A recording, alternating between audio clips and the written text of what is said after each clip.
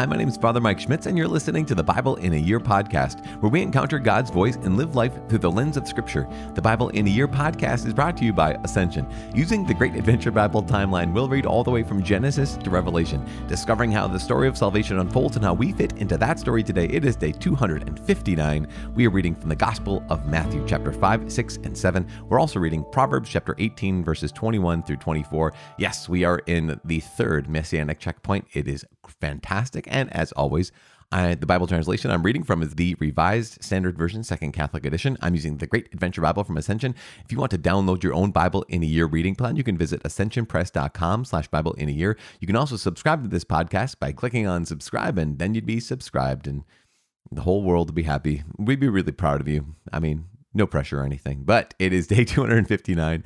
And if you are unsubscribed still, that's amazing. I mean, I don't know if I really even want you to. I don't even know if I want to encourage you to subscribe. If you've been hunting this down every single day and you're on day 259, there's something impressive about that. So do it or don't do it. It's day 259. We're reading the Gospel of Matthew, chapter 5, 6, and 7, as well as Proverbs 18, 21 through 24. The Gospel according to Matthew, chapter 5, the Beatitudes. Seeing the crowds, he went up on the mountain. And when he sat down, his disciples came to him. And he opened his mouth and taught them, saying, Blessed are the poor in spirit, for theirs is the kingdom of heaven. Blessed are those who mourn, for they shall be comforted. Blessed are the meek, for they shall inherit the earth. Blessed are those who hunger and thirst for righteousness, for they shall be satisfied. Blessed are the merciful, for they shall obtain mercy. Blessed are the pure in heart, for they shall see God. Blessed are the peacemakers, for they shall be called sons of God. Blessed are those who are persecuted for righteousness' sake, for theirs is the kingdom of heaven.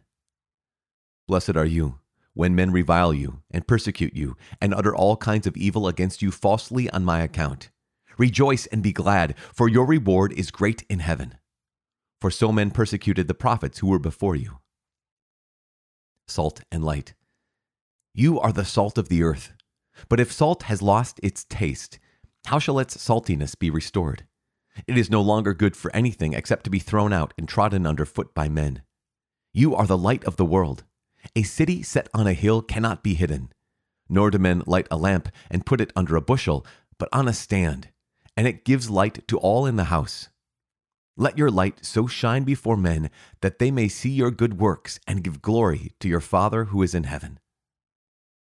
The fulfillment of the law and the prophets. Do not think that I have come to abolish the law and the prophets. I have come not to abolish them, but to fulfill them.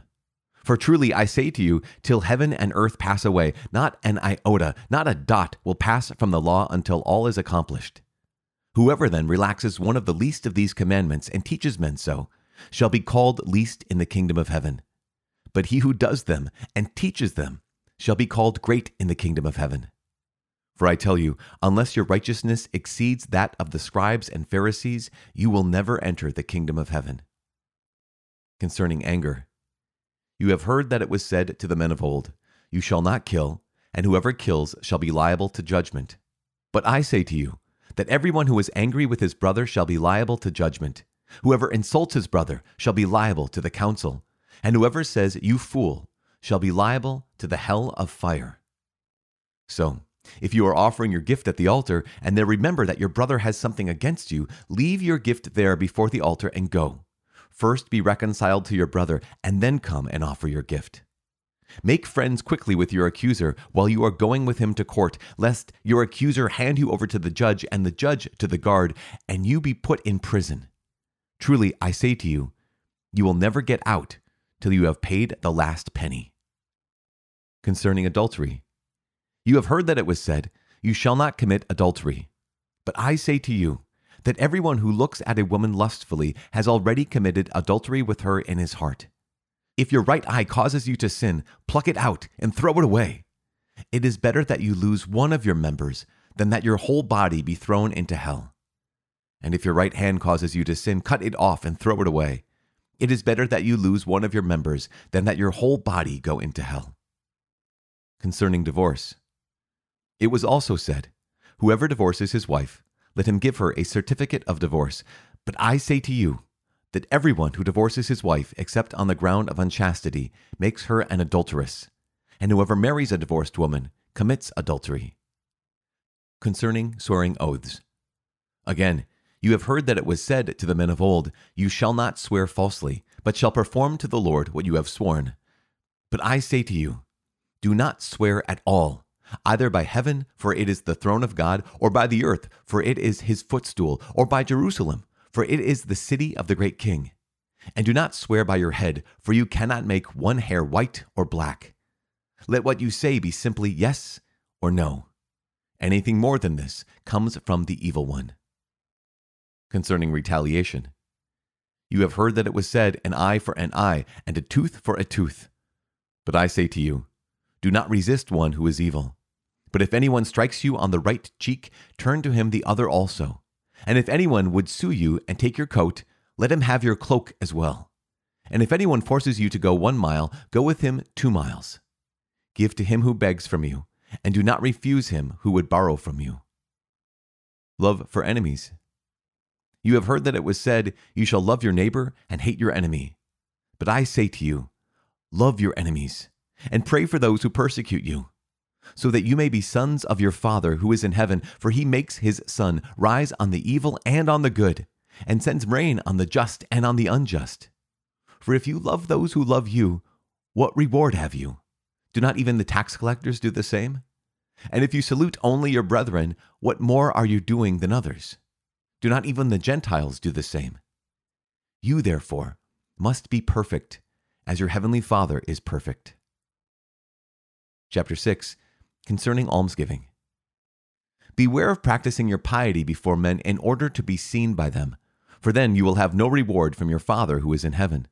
Thus, when you give alms, sound no trumpet before you, as the hypocrites do in the synagogues and in the streets, that they may be praised by men. Truly I say to you, they have their reward. But when you give alms, do not let your left hand know what your right hand is doing, so that your alms may be in secret, and your Father who sees in secret will reward you. Concerning prayer. And when you pray, you must not be like the hypocrites, for they love to stand and pray in the synagogues and at the street corners, that they may be seen by men. Truly I say to you, they have their reward. But when you pray, go into your room and shut the door and pray to your Father who is in secret, and your Father who sees in secret will reward you.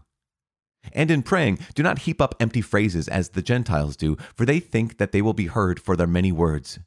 Do not be like them, for your Father knows what you need before you ask him. Pray then like this: Our Father, who art in heaven, hallowed be thy name. Thy kingdom come, thy will be done, on earth as it is in heaven. Give us this day our daily bread, and forgive us our trespasses as we forgive those who trespass against us. And lead us not into temptation, but deliver us from evil. For if you forgive men their trespasses, your heavenly Father also will forgive you. But if you do not forgive men their trespasses, neither will your Father forgive your trespasses. Concerning fasting. And when you fast, do not look dismal like the hypocrites, for they disfigure their faces, that their fasting may be seen by men. Truly, I say to you, they have their reward. But when you fast, anoint your head and wash your face, that your fasting may not be seen by men, but by your Father who is in secret. And your Father who sees in secret will reward you. Concerning treasures. Do not lay up for yourselves treasures on earth where moth and rust consume, and where thieves break in and steal. But lay up for yourselves treasures in heaven, where neither moth nor rust consumes, and where thieves do not break in and steal. For where your treasure is, there will your heart be also. The sound eye. The eye is the lamp of the body, so if your eye is sound, your whole body will be full of light. But if your eye is not sound, your whole body will be full of darkness. If then the light in you is darkness, how great is the darkness? Serving 2 masters. No one can serve 2 masters, for either he will hate the one and love the other, or he will be devoted to the one and despise the other. You cannot serve God and mammon. Do not be anxious. Therefore I tell you, do not be anxious about your life, what you shall eat or what you shall drink, nor about your body, what you shall put on. Is not life more than food, and the body more than clothing? Look at the birds of the air. They neither sow nor reap nor gather into barns, and yet your heavenly Father feeds them. Are you not of more value than they? And which of you, by being anxious, can add 1 cubit to his span of life? And why are you anxious about clothing? Consider the lilies of the field, how they grow. They neither toil nor spin. Yet I tell you, even Solomon in all his glory was not clothed like one of these.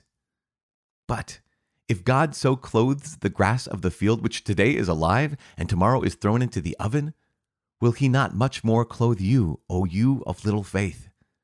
Therefore, do not be anxious, saying, what shall we eat? Or what shall we drink? Or what shall we wear?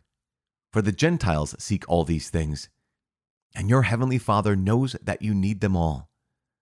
But seek first his kingdom and his righteousness, and all these things shall be yours as well.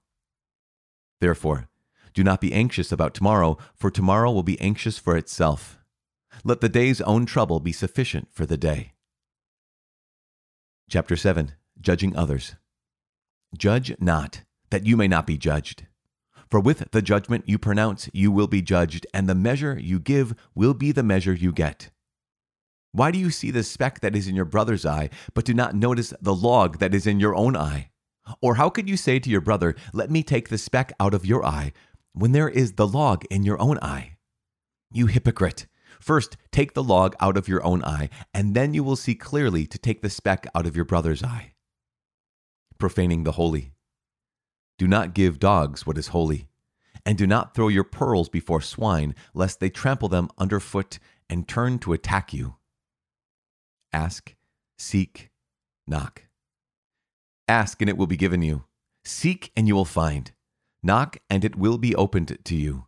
For everyone who asks receives, and he who seeks finds, and to him who knocks it will be opened. Or what man of you, if his son asks him for bread, will give him a stone, or if he asks for a fish, will give him a serpent? If you then, who are evil, know how to give good gifts to your children, how much more will your Father who is in heaven give good gifts to those who ask him? So whatever you wish that men would do to you, do so to them. For this is the law and the prophets. The narrow gate. Enter by the narrow gate. For the gate is wide, and the way is easy that leads to destruction, and those who enter by it are many. For the gate is narrow, and the way is hard that leads to life, and those who find it are few. False prophets. Beware of false prophets, who come to you in sheep's clothing, but inwardly are ravenous wolves. You will know them by their fruits. Are grapes gathered from thorns, or figs from thistles? So every sound tree bears good fruit, but the bad tree bears evil fruit. A sound tree cannot bear evil fruit, nor can a bad tree bear good fruit. Every tree that does not bear good fruit is cut down and thrown into the fire. Thus, you will know them by their fruits. Concerning self-deception. Not everyone who says to me, Lord, Lord, shall enter the kingdom of heaven, but he who does the will of my Father who is in heaven. On that day, many will say to me, Lord, Lord, did we not prophesy in your name, and cast out demons in your name, and do many mighty works in your name? And then I will declare to them, I never knew you. Depart from me, you evildoers. Hearers and doers. Everyone then who hears these words of mine and does them will be like a wise man who built his house upon the rock. And the rain fell, and the floods came, and the winds blew and beat upon that house, but it did not fall, because it had been founded on the rock. And everyone who hears these words of mine and does not do them will be like a foolish man who built his house upon the sand. And the rain fell, and the floods came, and the winds blew and beat against that house, and it fell. And great was the fall of it. And when Jesus finished these sayings, the crowds were astonished at his teaching, for he taught them as one who had authority, and not as their scribes. The book of Proverbs, chapter 18, verses 21 through 24. Death and life are in the power of the tongue, and those who love it will eat its fruits. He who finds a wife finds a good thing, and obtains favor from the Lord. The poor use entreaties, but the rich answer roughly. There are friends who pretend to be friends, but there is a friend who sticks closer than a brother. Father in heaven, we give you praise. Thank you so much. God, you've taught us to call you our dad. You taught us to call you our Father. And so this day we are renewed in that invitation, this command from you that we rejoice to be able to fulfill as we call upon your name, Father in heaven. In the name of your Son, Jesus Christ, we just give you praise and thank you so much. Thank you for the Gospel of Matthew. Thank you for Matthew himself. That is just remarkable that we get to hear his words, or your words, really through his pen. And in this moment right now, traveling to us over the space of 2,000 years, but given to us by the power of the Holy Spirit working through the church and bringing us to this moment. So we thank you, God, for all those people who have ever handed down the Bible, who have ever translated the Bible, or have ever transcribed the Bible, or ever recorded the Bible. Any of those people who have ever helped us get to this point where right now your word and our lives are able to intersect. Lord God, help us to allow your word to transform our lives. And we make this prayer in the name of Jesus Christ, our Lord. Amen. In the name of the Father and the Son and the Holy Spirit. Amen. Proverbs, we got to do it because it's great. Proverbs chapter 18, verse 24. There are friends who pretend to be friends, but there is a friend who sticks closer than the brother. What a gift. It's true. Every one of us. I don't know how old you were the first time you recognized the fact that there can be people who are friends for a season. There can be people who are friends for a time. There can be people who are friends who are only fair weather friends. And the moment trouble comes, they're on their way out the door. Or the moment they just get tired of us, they're on their way out the door. However old you were when you discovered that, it's one of those lessons that is, I think it's almost invaluable for us to have learned. Because imagine going through life just thinking that... Not knowing that. I mean, it's a painful lesson to learn, obviously. But at the same time, you flip it around and we realize what an incredible gift it is when you do find that friend, because you realize that a faithful friend is a sturdy shelter, like Proverbs tells us, and also comes along very infrequently. A true friend comes along so infrequently that when you find one, the only response is awe. The only response is thanksgiving. The only response is just, gosh, Lord, praise you and thank you so much for that gift. So speaking of gifts, here is Matthew chapter 5, 6, and 7. It's affectionately known as the Sermon on the Mount, and even unaffectionately known as the Sermon on the Mount. It's just known as the Sermon on the Mount. And it's incredible. Starts with the Beatitudes. And here is Jesus so the image is Jesus goes up the mountain and he gives a new law, essentially, the fulfillment of the law. And that's important for us to note for a couple of reasons. One is what happened in the Old Testament. Well, you know this already. Moses went up the mountain and came down with the law, right? He came down with the commandments of God. So here is Jesus as the new Moses, who's going to give not only a new law, he's also going to bring people to a new Exodus, which is incredible, a new place of freedom. And so don't miss that piece. When Jesus goes up the mountain, he comes down where essentially, gives people, here is the fulfillment of the law. Because Jesus makes a point, very important point of saying, I didn't come to abolish the law. Or the prophets. I came to fulfill them. And that's one of the reasons why, as Christians, as Catholic Christians especially, we recognize that this was not meant to be a break between Judaism and Christianity. It is a fulfillment of Judaism in Christianity. That our roots, the reason why we've spent so many months, so many days, 200 plus, reading the Old Testament is because we recognize that, that's our heritage. That where we come from is not from a vacuum. We come from the Jewish people and God's covenant of love with the Jewish people. And so, Christianity doesn't pop out of nowhere. It is the fulfillment of everything that every Jewish person who was faithful to the Lord longed for. And so, Jesus makes the point. I didn't come to abolish the law or the prophets. I came to fulfill them. And so that's so critical. There are so many things that we could point out about the Sermon on the Mount. One of those pieces is in chapter 5, where Jesus has new laws, right? You've heard it was said, but I say to you, about anger, about adultery, about divorce, about swearing oaths, about retaliation, about love for enemies, about almsgiving, prayer, all these pieces.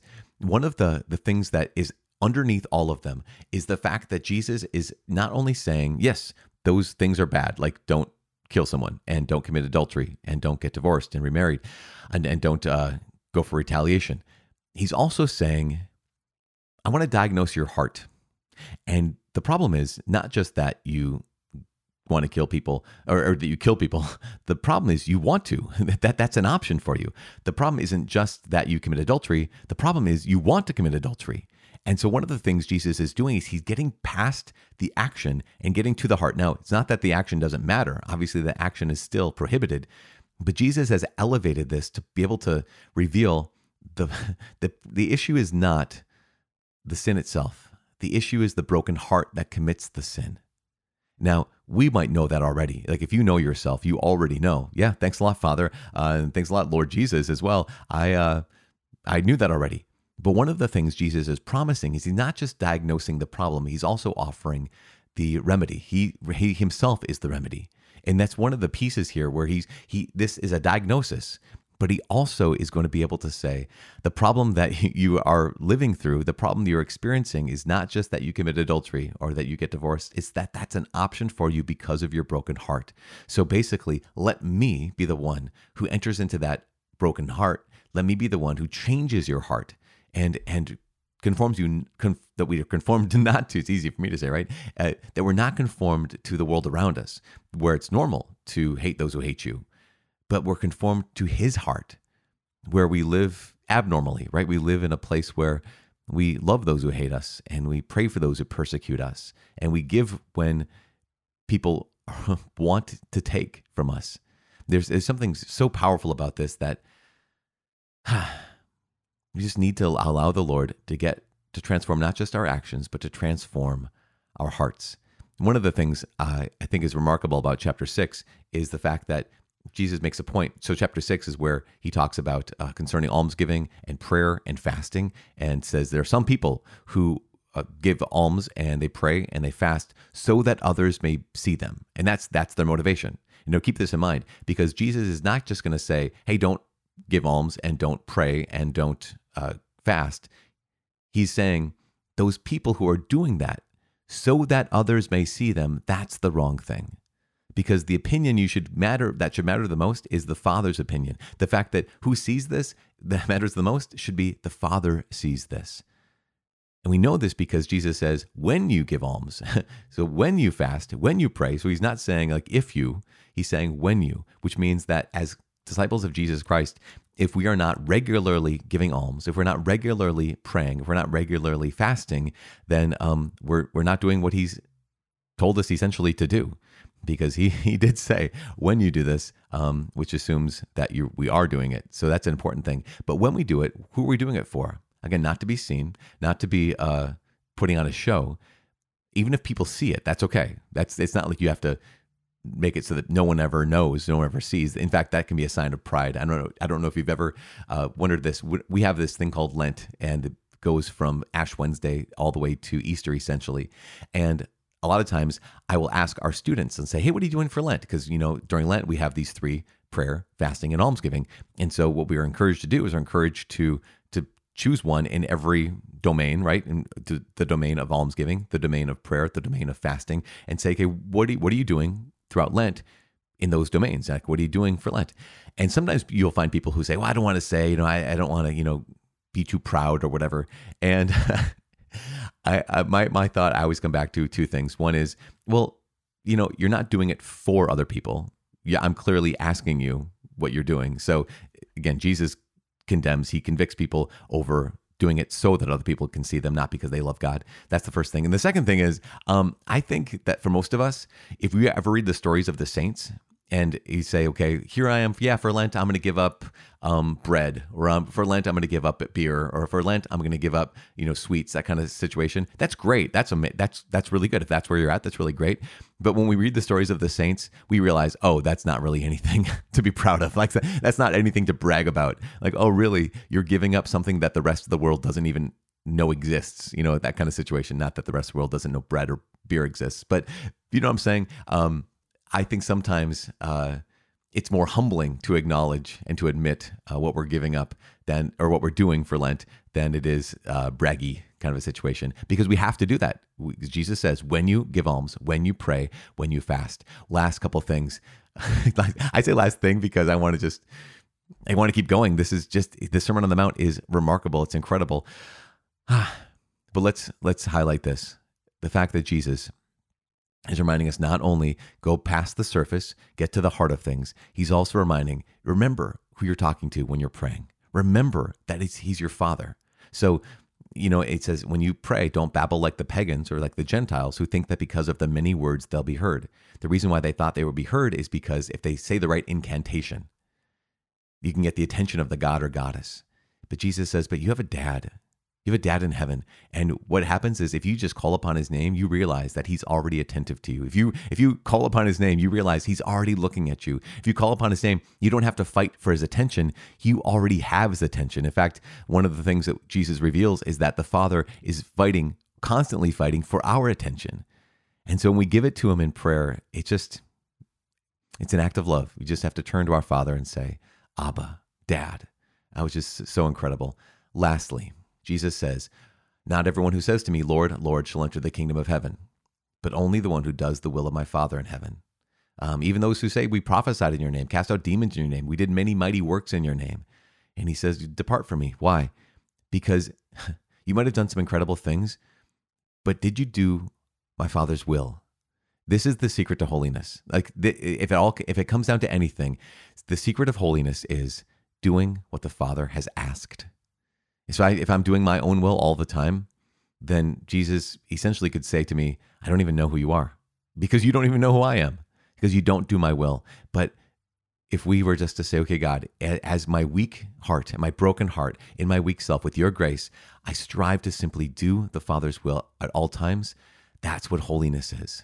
And that's what it is to know Jesus. And that's what it is to be known by Jesus. Not simply to say, Lord, Lord, but to do the will of my Heavenly Father. It's one of the reasons why we recognize that we have to have faith that's working. Our formula for this is faith working itself out in love. Faith has to be put into action or it is worthless. And so today, this day, just to say, okay, Father, how can I live in your will? Father, today, how can I do your will? Because I want to know you and know your will. And I want you to know me and know my heart. Gosh, you guys, I'm praying for you. Please pray for me. This is what a gift that we get to walk through Matthew together. My name is Father Mike. I cannot wait to see you tomorrow. God bless.